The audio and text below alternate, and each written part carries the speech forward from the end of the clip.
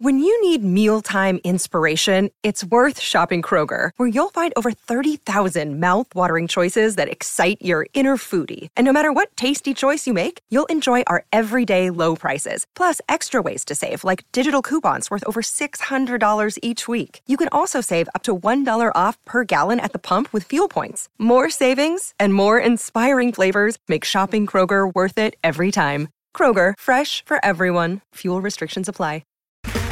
Okay, round two. Name something that's not boring. A laundry? Ooh, a book club. Computer solitaire, huh? Ah, sorry, we were looking for Chumba Casino. That's right, ChumbaCasino.com has over 100 casino-style games. Join today and play for free for your chance to redeem some serious prizes. ChumbaCasino.com. No purchase necessary. Void where prohibited by law. 18+ terms and conditions apply. See website for details. Hello, it is Ryan, and I was on a flight the other day playing one of my favorite social spin slot games on ChumbaCasino.com. I looked over at the person sitting next to me, and you know what they were doing? They were also playing Chumba Casino. Coincidence? I think not. Everybody's loving having fun with it. Chumba Casino is home to hundreds of casino-style games that you can play for free anytime, anywhere, even at 30,000 feet. So sign up now at ChumbaCasino.com to claim your free welcome bonus. That's ChumbaCasino.com and live the Chumba life. No purchase necessary. VGW. Void where prohibited by law. See terms and conditions. 18+. The dream is made real. Ricky Hatton rocks the world. How do you like it? How do you like it? I wish I was 50 years younger and I'd kick your ass. It's over. Mamma mia, he's done it. Anthony Joshua defeats Vladimir Klitschko. Let's get ready to rumble.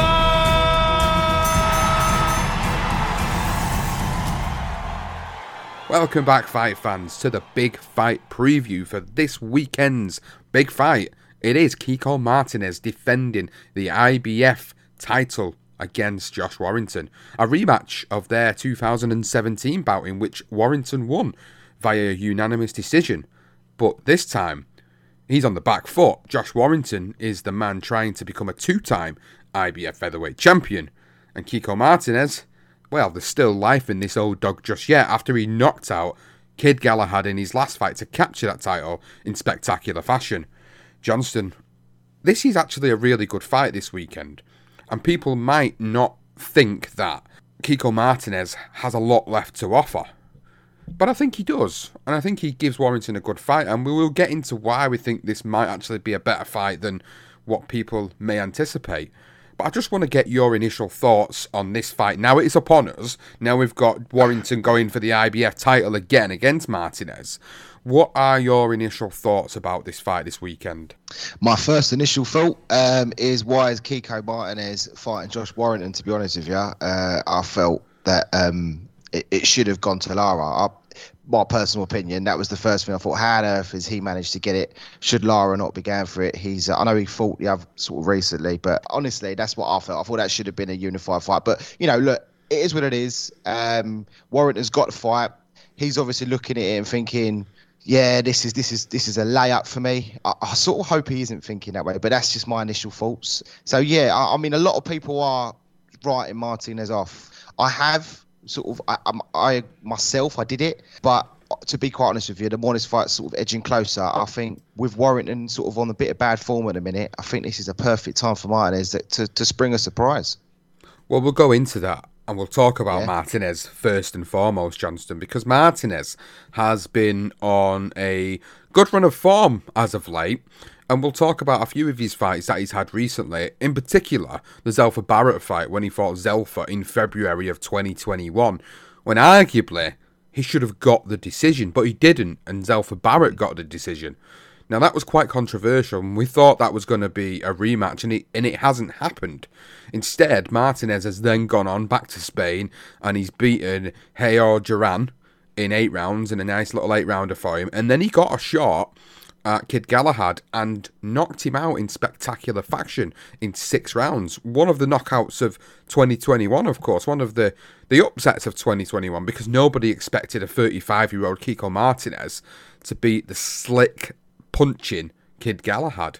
And yet, here we are. We're talking about Kiko Martinez, the defending featherweight champion, against Josh Warrington, somebody who he's already fought and lost to in 2017.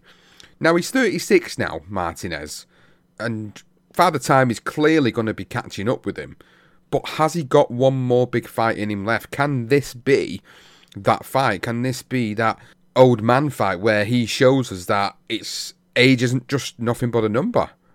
And we've seen this before from fighters in the past. Bernard Hopkins is probably the epitome of that. The amount of times Bernard Hopkins went on to upset the apple cart and fight guys that were younger than him and school them and beat them. But is it a tailor-made fight for Josh Warrington? Kiko Martinez and his recent career, what have you made of this resurgence that he's been on? Impressive. I'll be honest with you. I think the Barrett fight, I think he deserved to get the nod. I mean, he had Gary Allen Russell Jr. fight, got stopped in the fifth there. That was 2019, but he's fought them all, hasn't he? I mean, he's fought Warrington before, he's fought Santa Cruz, he's fought Scott Quigg, he fought Cole Frampton. I know Quigg got rid of him impressively, and I sort of felt back in 2015 that was pretty much it, especially when Warrington then beat him. But then when I see that, Santa Cruz knocked him out, and then I see the Warrington fight, and I thought, okay, Martinez was a bit unfortunate that night. I thought Josh Warrington didn't really perform to the best of his ability, so it was a bit of a dubious one. I sort of feel like, I can understand how Warrington could have got that, because it was close on the cards at times. It was with one of the judges, but I thought there was moments in that fight where I thought that was the fight where I was like, Warrington's not really tailor-made to be a world champion, and then he goes on and produces some magnificent performances on his side, which we'll go into in a minute. But he's just the thing is, he's a world level fighter, Martinez, and when you look at his career and you look at that wonderful knockout against Kid Galahad, and I think it was our knockout of the year, I think we give it, I think it was definitely a contender.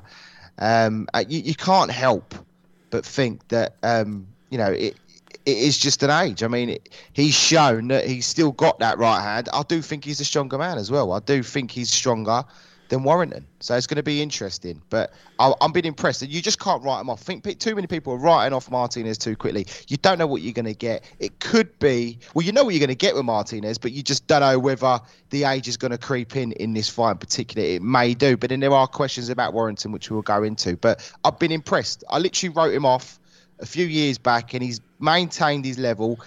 At that world level, he's just been missing out, and then he gets a great chance, beats Galahad, and now he's the world champion. It's fantastic, really.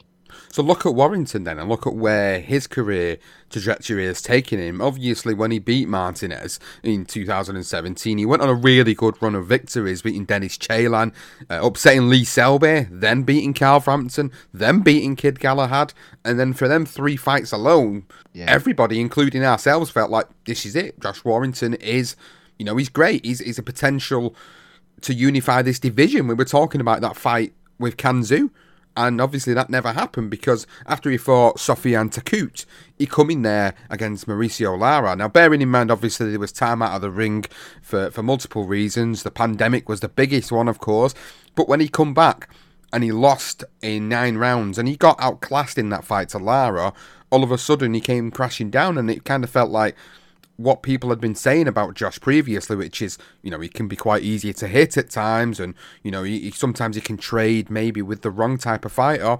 It was proven in that particular fight. Now, he come back from that, and he had the rematch with Lara, and obviously it ended in round 2 because of the cut over the left eye in the second by that accidental head clash. So we never really got to see the outcome of whether Warrington would overcome Lara, and they haven't run that fight back. And he's gone straight into this fight with Kiko Martinez now. So there is still vulnerabilities with Josh Warrington that we haven't really had the answers to in my mind yet. And Kiko Martinez is a dangerous opponent. No matter what people say, no matter what people think about it, he is a dangerous opponent. And he is a potential for causing yet another upset by beating the younger man, the man that maybe people feel will go on and win this particular fight. Now, for me, Josh has got to stamp his authority on this fight really early on, and he's got to hurt Martinez. He's got to command that respect, because I don't think Martinez is going to go in there with a great deal of fear. He'll have the obvious fear from being a professional and going in the ring, but I don't think he's going to fear Josh Warrington maybe the way he did the first time he fought him. Maybe now he knows there's that vulnerability and there's a chink in his armour and the questions haven't really been answered after that Lara fight. Maybe he will go in there with more confidence, seeing what Lara was able to do to him. And that's quite a worry and a concern if you're a Josh Warrington fan, is that we haven't really seen him answer them questions again from that Lara fight. And this is going to be the fight to do it. This is the perfect fight for Josh to do it. If you're a Josh Warrington fan, now's the time for him to put that episode to bed, to put that nightmare of a fight to bed, really, and say, look, I can become a champion again. Maybe after that, we can look at what's next. Maybe he will fight Lara again in a third fight. Maybe he could fight Leigh Wood. We mentioned that on the Leigh Wood Michael Conlan reaction show just over a week ago. We mentioned that fight being a huge fight here in the UK, and that would be the obvious fight if he wins. But this is a difficult fight. This is not an easy fight for him, no matter what we may think about Kiko Martinez, whether he's getting on a bit, whether this is, a bit of a cash grab for Kiko at this age of his career, or whether he's just a hungry fighter who, no matter what age he is going to go in there. And he's still got ambition, is what I'm trying to say. He's still got ambition at 36. He clearly has, because he wouldn't have been able to go in there and do what he's done in his last fight and knock out Kid Galahad, who seemingly had control of that fight until that happened. So it's a dangerous fight for Warrington. But what are you thinking then about Warrington going into this fight? What are your thoughts on that? Because obviously we haven't really had the questions answered from that Lara fight. No, we haven't. And there is still more questions to be asked. I mean, the fact is, I wrote him off against Selby. I wrote him off against Frampton, and he wins them comfortably in two great fights. He actually brought the best out of them too, I felt. And in the Kid Galahad fight after that, I thought his performance dropped a little bit. I think he even admitted that, and I think Kid Galahad gave him problems that night, and some even suggested he won. I don't think he did. I think Warrington did win the fight. It was just it's difficult to fight Kid Galahad, and he fought on the back foot, and Warrington couldn't really. I think it was more of an inside of himself where he couldn't get up to the fight after being in such big fights with Selby and Frampton. Everyone writing him off. A lot of people did. Most of them, for me anyway, in particular, I think he went into both them fights as the underdog, and that helped him. Especially with the fans behind him as well. And I think he needs that. And I think that may have been the problem with Lara. I think he overlooked Lara. I think he never had the fans with him. I think he needs the fans. He needs that adrenaline for him to perform. And he overlooked him, and Lara busted his jaw. I mean, that's what he did. He mashed up his eardrum and he fractured his jaw. And that is a concern for me because, any fighter that busts up their jaw like that, it is a concern. I don't care who you are, unless you're Muhammad Ali, who manages to fight on against Ken Norton and then still managed to pull it out of the bag in their third fight, although he found it difficult. This is the point I'm trying to make, is when you've busted your jaw like that, that first dig, that first few rounds, you're going to be a little bit more anxious, a little bit more nervous. And you don't really want Warrington to be fighting on the back foot. He needs to be the man taking the centre ring and putting him under pressure.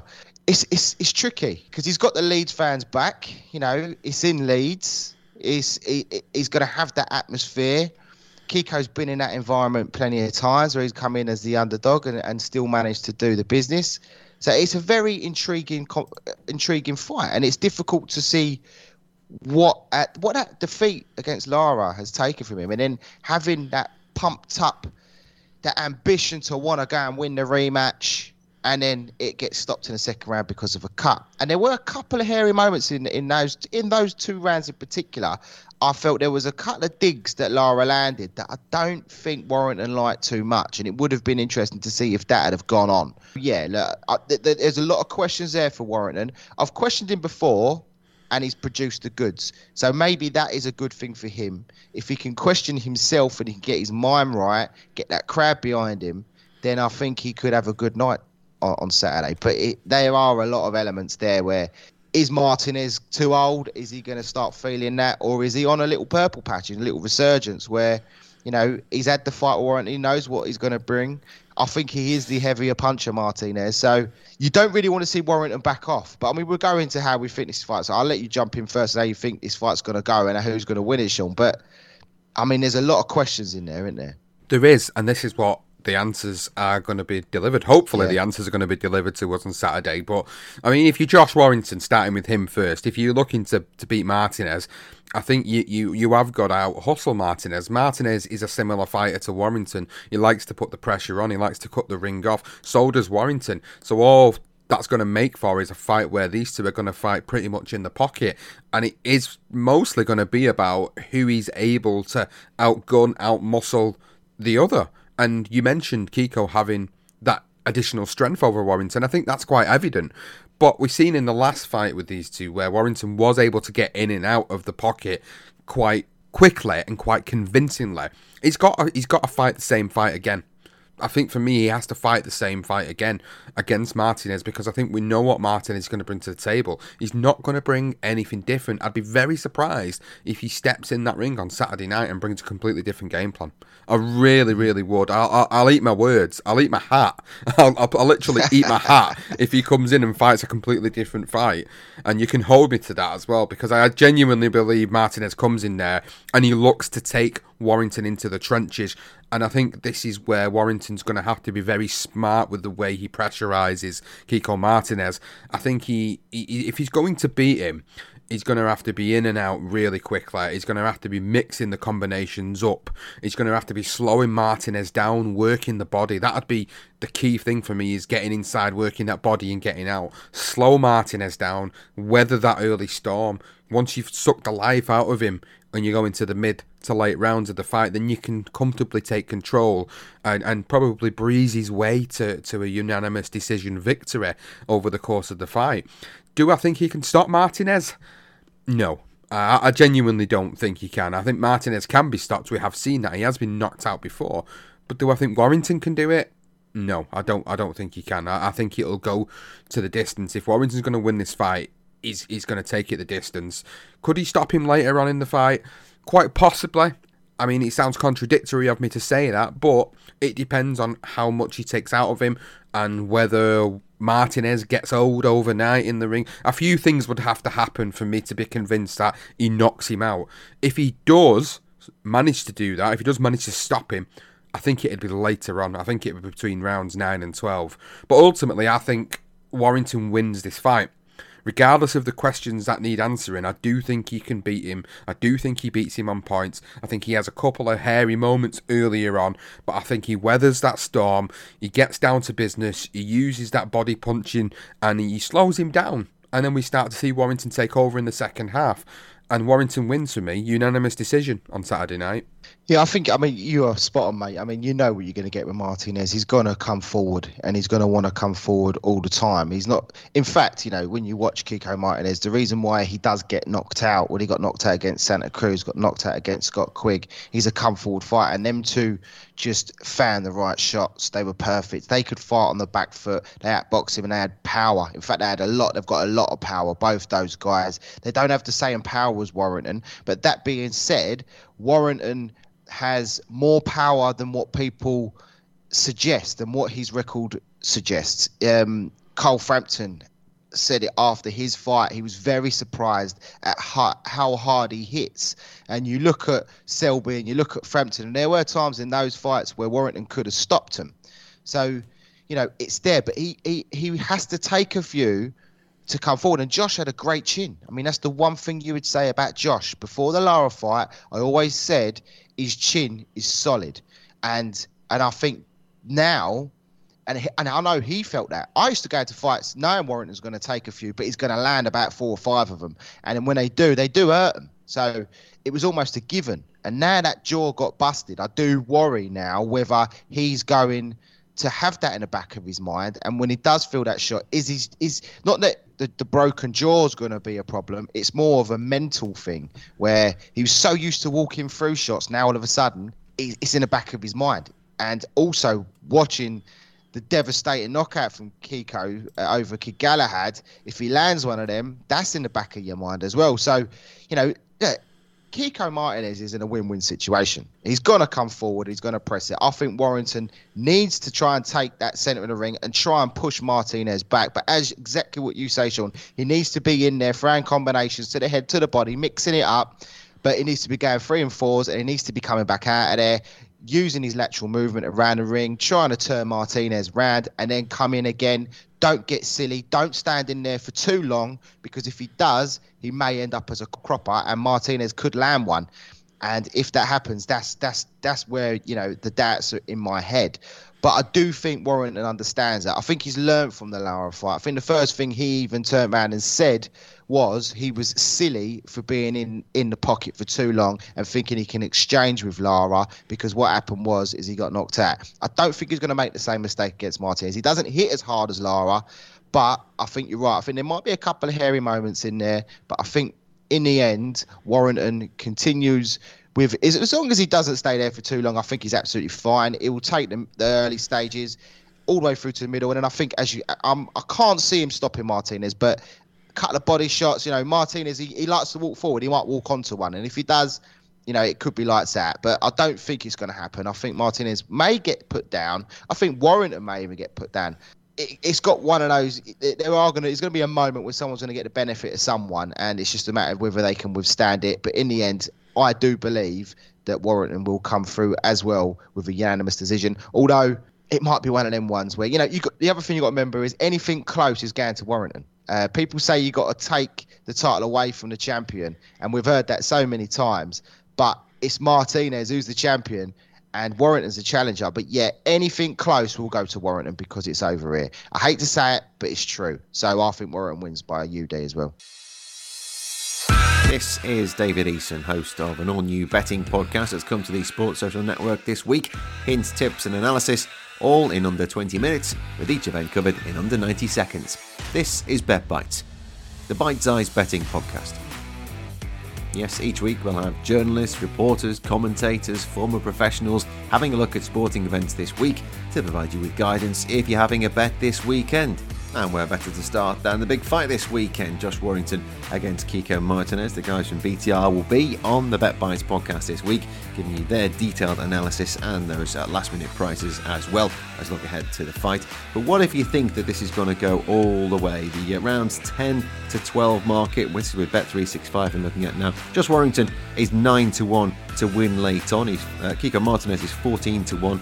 By a decision or a technical knockout is 5-6 for Warrington. 20-1 for Kiko Martinez. If you think Martinez, the 36-year-old, is going to go early and maybe try and smash Warrington in the first 3 rounds, well, you can have 1 to 3 rounds at 28-1. Warrington early on is 20-1. If you think it'll go the distance, well, you're looking at 4 to 6, so a short one on that. A late finish either way is 6-1. On the outright, Warrington is a short 1 to 4. Kiko Martinez is 11 to 4. So the value, if you like Warrington, particularly late on, is that price for the group betting. Rounds 10 to 12, Warrington to win then is 9-1. So join us on Bet Bites this week. We're out every Friday morning looking ahead to the weekend's events. This weekend, aside from the fight, we've got Formula 1, Challenge Cup Rugby League, we've got EFL football, we've got football from Africa as well with the World Cup qualifiers and the start of the IPL as well. Each one of those dealt with in under 90 seconds or less. And the whole thing's done and dusted in 20 minutes. Well worth your time on a Friday morning. Hopefully, we'll see you there. That's a Bet Bites podcast. Please always gamble responsibly and be gambleaware.org. So looking at the rest of the card before we move on to the other action, also happening on the same night on Saturday night, we've got the lightweight division, Maxi Hughes and Ryan Walsh for the IBO World Lightweight title, which is going to be a pretty decent fight. Maxi Hughes, another fighter like Martinez, who's been on this purple patch, as you like to call it, Johnston. The last 4 or 5 fights, he's had some great victories. And interestingly, obviously in 2019, he lost to Liam Walsh, brother of Ryan Walsh, which is quite an interesting concept as well of this fight happening. Now, look at the victories he's had. He beat John O'Carroll in 2020. That's his standout win. Beating Paul Hyland in 2021, another standout win for him. He got a unanimous decision in his last fight against Giovanni Staffron to win that IBO World Lightweight title. So he's now in a position where he kind of holds the marbles a little bit. But Ryan Walsh is no mug himself, and we've seen Ryan Walsh involved in some great fights. You look at the Tyrone McCullough fight in 2020, the James Jazza Dickens fight in 2020, and then the Ronnie Clark fight earlier on, or later on in 2021, should I say, winning over 6 rounds. For me, looking at this particular fight, it's a case of what has Ryan Walsh got left, and how far can Maxi Hughes go as a fighter? Can he move even further forward? Can he challenge for one of the main belts of the division? He isn't an IBO champion for nothing, and whilst people do lightly regard that title, there's been many great champions that have gone on to win this and then gone on to win one of the 4 major belts over the years. I think this is a crossroads fight, really, for Ryan Walsh more than it is for Maxi, because Maxi's on this again resurgence. Since he lost to Liam Walsh, he's been on an undefeated streak, and he's beat some really good names, and he's proven time and time again that there are more levels to him, hence him being the IBO champion. But this is a golden opportunity for Ryan Walsh, an absolute golden opportunity for him to pick up a version of a world title. And really, looking at Ryan Walsh's career, I would say this is probably his last shot at going on to potentially becoming a world champion. If he doesn't win this fight, I think that's it for me at that level. He doesn't get to that level again. That's being brutally honest. I don't think he gets to that level again. To be honest, I've not really seen anything that makes him that level in the first place, but then people might say that about Maxi too. But I haven't seen anything from Ryan that really indicates to me that he is world level. Every time Ryan stepped up to the big plate, he's been beaten. And that's just being honest. He got beat off Dennis Ceylan in 2016. He had the draw with Isaac Lowe in 2018. Then he loses to Jazza Dickens in 2020. Each time he's stepped up to the plate, he hasn't been able to deliver. Maxi Hughes has got 5 losses on his record. But he stepped up to the plate. He even had back-to-back losses near enough within 3 fights. He lost to Sam Bowen in 2018. Then he got a victory, a comeback victory. Then he lost to Liam Walsh. But now he's on this resurgence like Kiko Martinez, and I think he's got an opportunity here to prove that he is worthy of this level. It is a real crossroads fight for me, because people are going to say, well, Ryan was never good enough if he loses, or people might just say, Maxi is just an overrated champion who had it easy winning that title.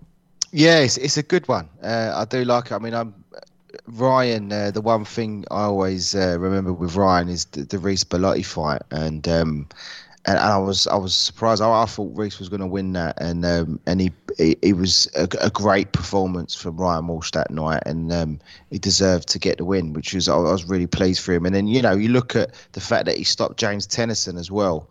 Now I know it's 2016, but I think with Ryan, I think it's about what he delivers on the night. I think on his night he beats Maxi Hughes. Trouble is Maxi's on this resurgence, and I do think that the betting favourite is clearly Maxi, just because he holds the title and he's had a good few wins on his record already. So yeah, I'm with you. I think Ryan needs to win it. I mean, I believe he was sort of saying he doesn't dislike Maxi either. He quite likes him.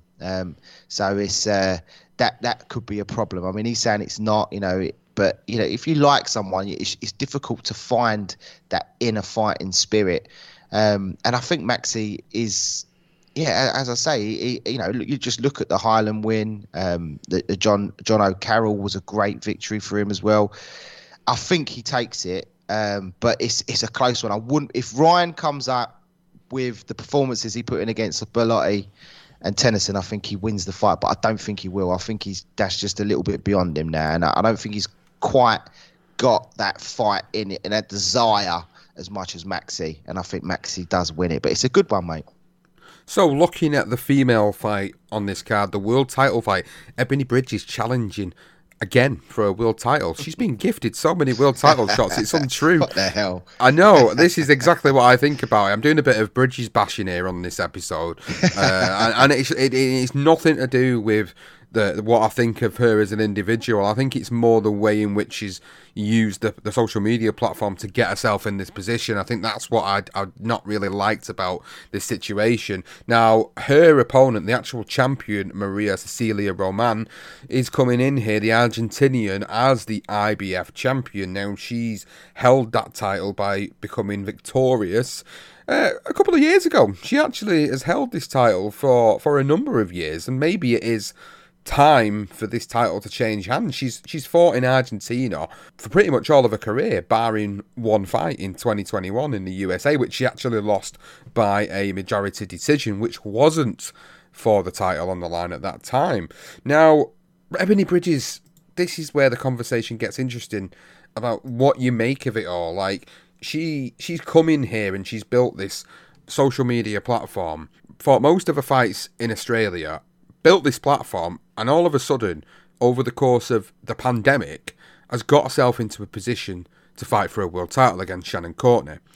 And she proved that she has a lot of heart and determination. And it was good to see her back up a lot of the shit she just chat on social media about what she is all about in the ring. But she lost that fight, and it was quite a convincing loss on some of the judges' scorecards as well. So then she's come back. She's got 2 victories, one via TKO against Beck Connolly, and then in the last fight in 2021, she didn't look that fantastic against Maëlys Ganglov, and she won on points over 8 rounds. Now she's got this opportunity in her 9th professional fight to go in and win a world title. And I kind of feel this has been set up for her, to be honest. And I know you're saying yes straight away, and I mean that's you putting straight agreement in that. I feel like because of the way she's built a social media following, she's very much, she's a Leeds football fan as well, and she wears Leeds top. She goes and does all this stuff around the UK. She's obviously now training with Mark Tibbs as well, with Johnny Fisher in the camp, and she's kind of relocated over here to the UK to do a lot of her stuff. And fair play to her for sort of carving out and forging that path and talking her way into this position. But this will tell us whether she is worthy at this world level. She's shown us that she had heart and determination against Courtenay, and she's shown us that there are glimpses there that she could be a really, really good fighter. Now she's been under Mark Tibbs, who's a fantastic coach. Are we going to see the best of her against Roman? Are we going to see her dethrone Roman? And this is the question that I'm asking now, is she good enough to be a world champion from what you've seen so far? I mean, the Shannon Courtenay fight, I thought she, as you say, I think she gets huge respect for that performance, for the fact she dug in and she fought on. Although she got beat in the end, she actually gained probably more respect from that defeat than she has in any of her victories. And so, I mean, it is tailor-made for her to go and win a world title here. It is. I mean, you look at Maria Cecilia Ramon. Her first 6 fights as a professional, she won 1. She lost 4 and drew 1. And then she moved up in weight, and she's remained there ever since, pretty much. I mean, I don't know what it was with her. It's like she had a stroke of luck. She just literally changed her style. I don't even know. I honestly can't tell you. But from that moment in 2015, she's got on an amazing run in Argentina all the way through, and then wins her world title. She's managed to hold it several times. She's 39 years of age. She's coming over here. It's set up for Ebony to win the fight. If she can perform, sort of put on the same performance she did against Courtenay, I know it wasn't good enough against her, but it may be good enough against Roman. I haven't seen her, so I'm not even going to... I mean, I'm trying my best with female boxing. Obviously, I know Ebony Bridges, but I'm not too familiar with Ramon. But looking at her, she's 39. She's had a crazy start to her career, and she's gone on a fantastic run. So who knows? She may be able to produce the goods. I personally think I'm with you. I think surely they're looking at that as this is a great opportunity for Ebony to win a belt and then look for other things. But look, you can't even underestimate this Roman girl, because clearly, 30, she's not going to 40, but she's still doing it. She might, who knows? I'm sort of going to back the Argentinian, to be honest with you, because I would like to see her win it and hold on to her title just to see how what happens with Ebony Bridges from there. But look, I do think this is made for her. She's got to win the fight, mate. She has to. She could produce better performances she did against Courtenay. Surely it should be enough. So we'll see. We will see. Another great fight on this card. Super lightweight division. Dalton Smith stepping up another level. Facing the Irishman Ray Moylet, with only 1 defeat on his record for the vacant WBC International Silver Super Lightweight title. A great opportunity for Dalton to put himself higher up in them WBC rankings and making sure that he's stepping forward in his career. So far in his career, he's looked great, and this is another great test for him. I'm looking forward to this fight. I think this will actually be quite an exciting fight on this particular undercard, because I'll be totally honest with you, the undercard isn't that fantastic in my eyes. Maxi Hughes, Ryan Walsh is a good fight. Can't really say much about Bridges Roman. Dalton Smith, Moylet is probably a better fight, and I would imagine should be a little bit higher up the card. Personally speaking, probably won't be. Also on the card, Sky Nicholson is making her second professional outing in the featherweight division against Bet Connolly. And then you also have fights which will probably be live earlier on in the evening, talking 4 or 5 o'clock in the evening. You have Callum French, Marley Wright and Corey O'Regan also fighting on this particular card. So, we've done our big fight preview. But there is another card on, as I said at the top of the show. We've got the card on at Wembley Arena, which is headlined with Richard Riakporhe and Dion Juma fighting in the cruiserweight division, both undefeated. Riakporhe at 13-0, Dion Juma at 14-0. This is a really good fight in the cruiserweight division. A really good fight. And this is one I would implore you to make sure you try and tune into this. I mean, if you're looking at both cards and you're looking at fights to pick out for the weekend, this is another standout fight to pick for the weekend for me. Riakporhe and Juma, they've got a lot on the line here for both of them. They both need to move forward. Jack Massey's the IBO Cruiserweight champion. I think both of them, if I was them, I'd be looking down that route. And I'd be looking to go forward and pushing for an all-British fight with Jack Massey for the IBO world title. But this is a great fight between the two of them. We've watched both of their careers come up. Riakporhe's had a little bit more exposure than what Juma has, but I've been watching Juma on the small hall circuit for quite a while. And I know he's more than capable of beating Riakporhe. I've seen vulnerabilities in Riakporhe in the fights that he's been involved in. You look at the Chris Billum-Smith fight, the McCarthy, the Massey fights, even the Sam Hyde fight in particular. Sam Hyde was definitely beating him in that fight before he had that massive golf ball swelling on the side of his eye. So I think Riakporhe, even though he has improved, I think there is vulnerabilities there for Dion Juma.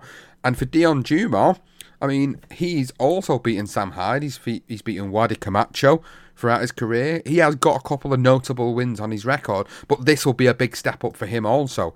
I like fights like this. Two guys that are undefeated at this stage of the career, not shying away from a big fight. And there's nothing on the line for it either. That's the thing. There's nothing on the line. It's not like there's a British title or anything on the line for it. It's just a good fight between two prospects that are looking to further their career.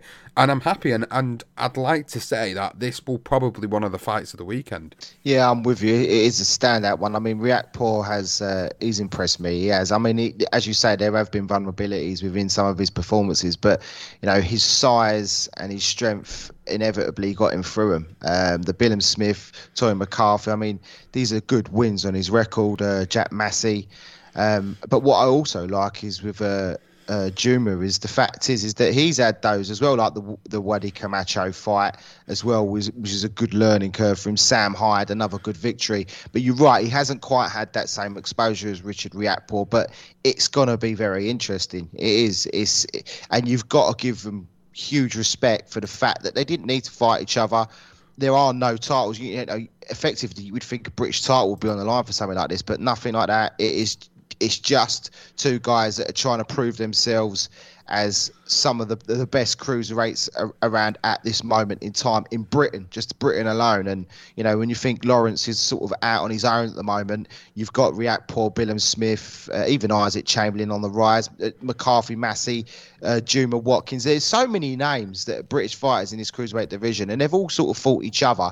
And Riakporhe and Juma have really, I love this. I mean, I love it. I'm all for it. I mean, Juma's a southpaw as well, so whether that's gonna help him, Riakporhe, I don't believe has fought a southpaw yet. I know he's been in the gym with Anthony Joshua, and Joshua's giving him certain tips. Whether that's going to help him or not, who knows? But it's got all the markings for a good fight, and it's going to be very intriguing. It could go either way. I'm edging towards Riakporhe though. Another great fight for the card. Dan Aziz defending the British light heavyweight title against undefeated 8-0 Matthew Tinker. Dan Aziz, again, another fighter I've enjoyed watching come up the small hall circuit onto the big channels, the Sky Sports of the world, and I've been watching him for a good few years. I've been involved in boxing for about 5 years now, and I remember him making his debut in December of 2017 and thinking, this guy's looks like he's got something and he's going to go somewhere. Now, the big fights on his record were Andre Sterling, great victory, Ricky Summers, great victory, but his last outing against Hosea Burton, stopping Burton in 7 rounds, was the one that really has catapulted him onto the limelight now, and people are realising that actually Dan Aziz is a really good contender in the light heavyweight division.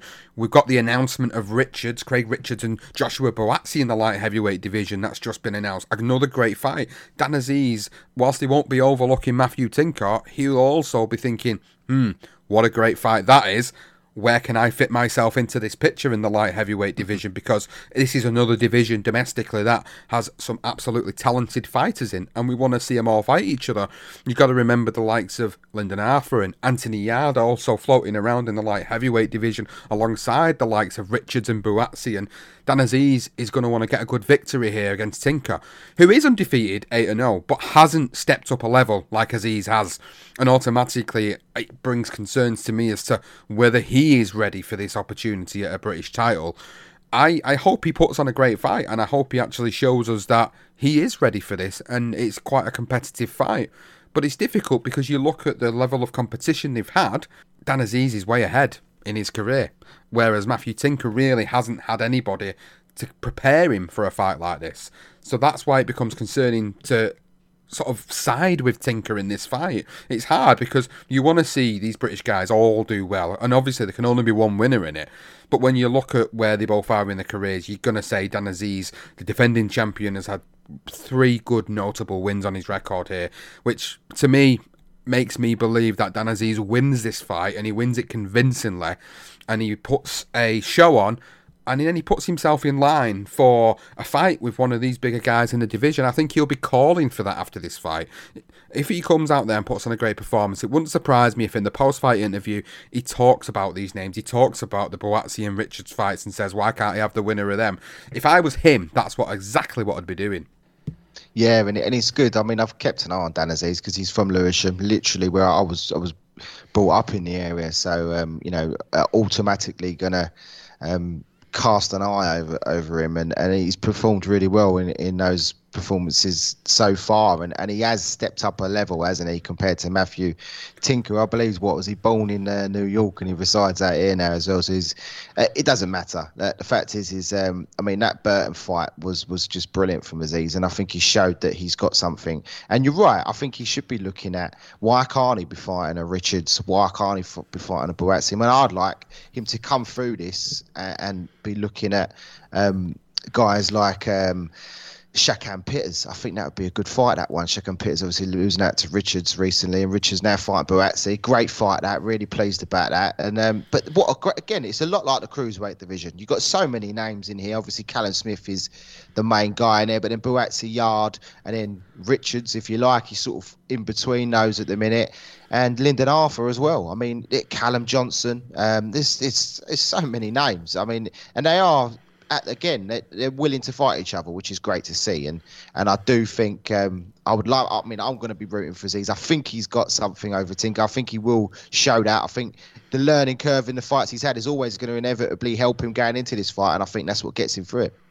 So also on this particular card, we've got Caroline Dubois in her second outing as a professional. We were supposed to see Fraser Clark on this card, but unfortunately he had to pull out, citing an injury to his hand, which he's had an operation for. You've probably seen it on social media that he's had this operation now and he'll be back out soon. 18-0 Joe Pigford, super welterweight, also on the card. Chris Congo, also on the card this weekend. The Azim brothers, a lot has been made of the Azim brothers as well. Hassan Azim, 2-0, going for his third professional contest, and his brother Adam Azim fighting Conor Marsden for the Southern Area lightweight title, also on this card. Another stacked card on Saturday night. Saturday night is a really good night for boxing in Britain, and they talk about, is British boxing getting better, is it doing well? Well, based on these two cards alone, it certainly is, because there are also other cards on. There's a York Hall card on this weekend with 2 Southern Area titles on the line, but I wanted to bring it back a little bit to the Friday Friday night and sort of look at what's happening on the Friday as well, because we can't forget that there are some great fights going on over this weekend. There's also one particular name I'm going to mention who's fighting this weekend. I'm going to leave that towards the end of the show because I just want to get your thoughts on that, Johnston. Yeah, I know it is. You got a good idea of who I'm talking about already. So I'm definitely going to leave that one towards the end of the show. But I'm just looking at what's going on Friday. And Troy Williamson and Mason Cartwright is the standout fight. Troy Williamson, as you know, had that great fight with Ted Cheeseman to pick up the British Super Welterweight title. He fights Mason Cartwright headlining that card. And probably the most interesting fight on that card for me is Lewis Ritson against Dejan Zlatikanin. Now, Dejan Zlatikanin, as we remember, was involved in some great fights over the years. He fought Mikey Garcia, lost to Garcia. He's lost to Roberto Ramirez. If you go back a little further, you can look at some of the other fights he's been involved with as well, including Ricky Burns. For Lewis Ritson, though, this is a perfect fight for him to step up. We've seen Ritson have them defeats on his record and started to think, is he really everything he's cracked up to be? He's had them 2 defeats, but for me, this is his opportunity now, and it's a great opportunity. It's an opportunity for him to step back up by beating a name like Zlatikanin. So they are 2 notable fights on that card. Thomas Patrick Ward, 31-0 and 1 draw featherweight. He's also on this card. He certainly needs a big step up. A big step up now. I think he's at this point of his career where I need to see him stepping up. His opponent, Alexis Cabrera, over the weekend, is a good fighter. A great fighter, in fact. But I honestly see Patrick Ward winning this fight. And I honestly think that he needs a huge step up in that featherweight division. You look at the names that we've got in the featherweight division domestically. The Warringtons of the world, the Lee Woods of the world, the Michael Conlons of the world. Thomas Patrick Ward should be essentially now looking at these guys. That's what I think anyway about his career. That's where I think he needs to go. Pat McCormack making his debut also on this card. Joe Laws, Joe Mafosa, Mark Dickinson also on this card. That's Friday night's card, Johnson. So we've got a really great night of boxing on Friday as well. Yeah, it's good. Troy Williamson, fantastic fight he had last year with Ted Cheeseman. So it's great to see him back out. Excuse me, against Mason Cartwright, and you know, you can't. I've got so much love for the guy for the fact he put on that performance against Cheeseman. I mean, even for Ted, stunning performance. I mean, anything like that, I think he takes Cartwright out. No disrespect to Cartwright, but I do think Troy is the better fighter. But great to see Lewis Ritson back. You're absolutely right with Thomas Patrick Ward. All he has ever fought are guys that are just, you know, you just look at the guy's CV and it just doesn't jump out when you think of the names that he could potentially be fighting against. And I mean, I know like we were meant to be talking about the card here, but you know, it is very frustrating when you see it. Then like, you know, like you say, Lee Wood obviously went and beat Colin, but you got Isaac Dogbay in there as well. You know, another name that, you know, he's a small guy, Dogbay. I mean, he's a great fighter. I love Dogbay.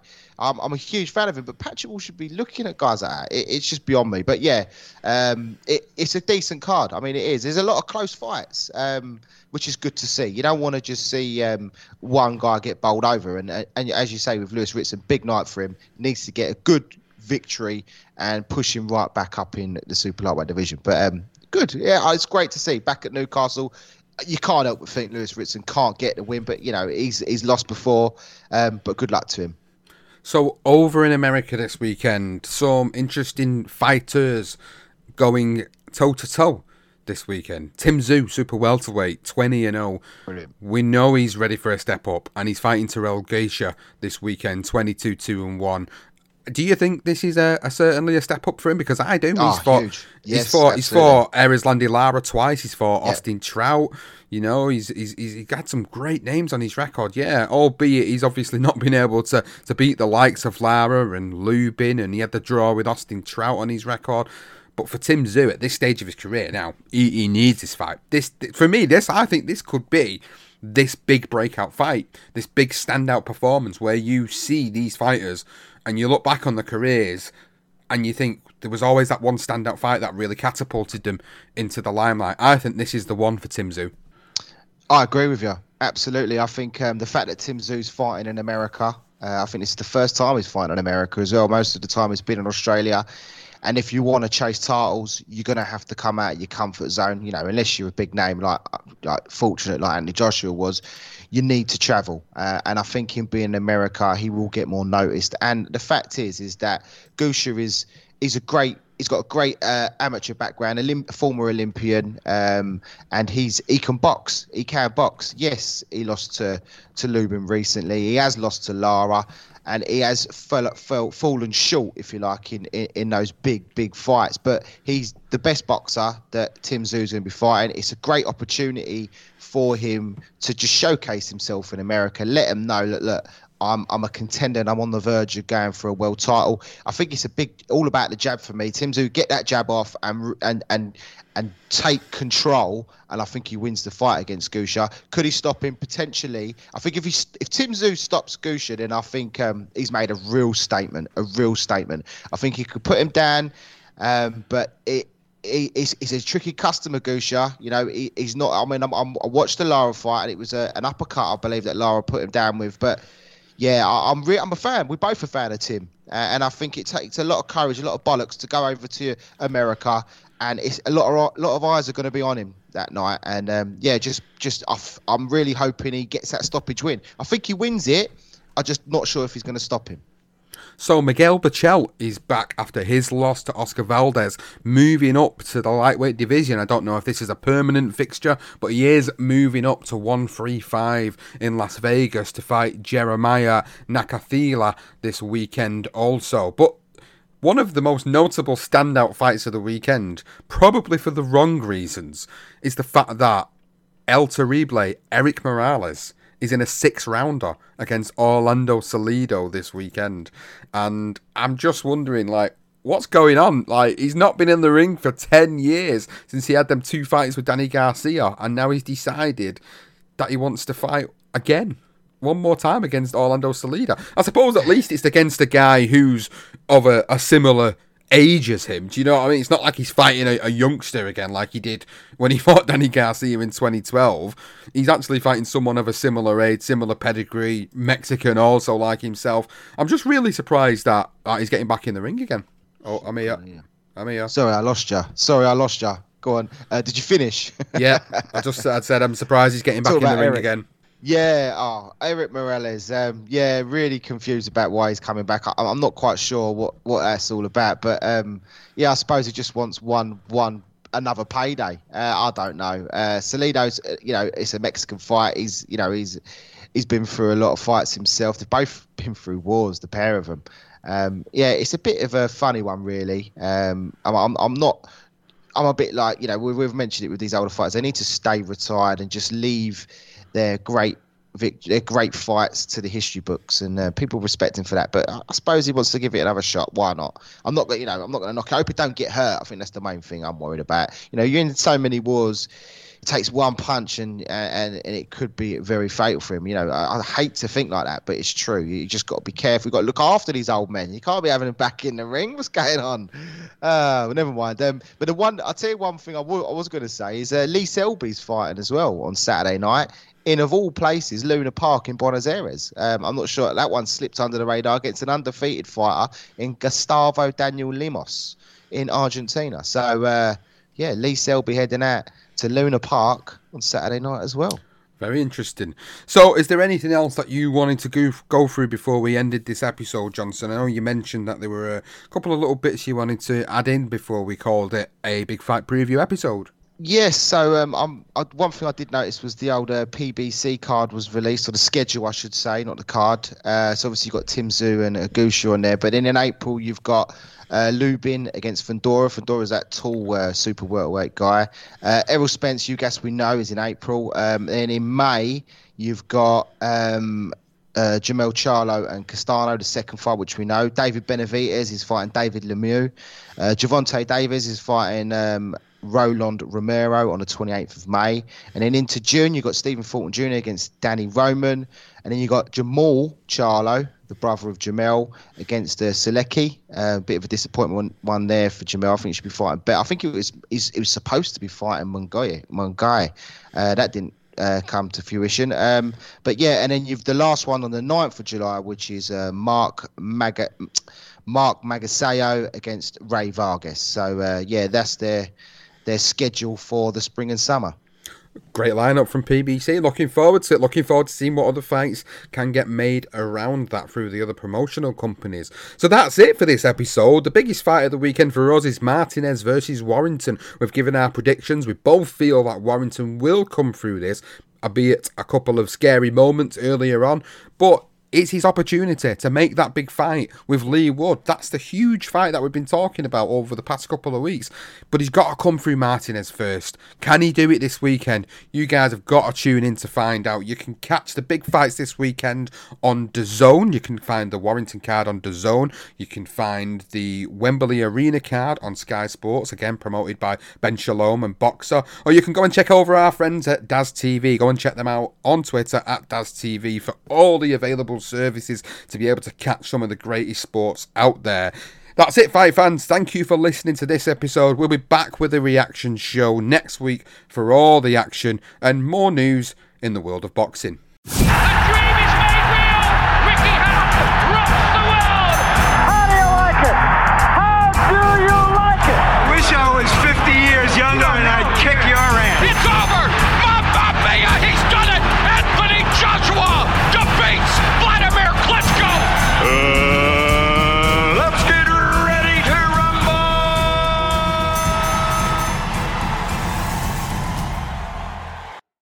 Sports Social Podcast Network. Okay, round two. Name something that's not boring. A laundry? Ooh, a book club. Computer solitaire, huh? Ah, sorry, we were looking for Chumba Casino.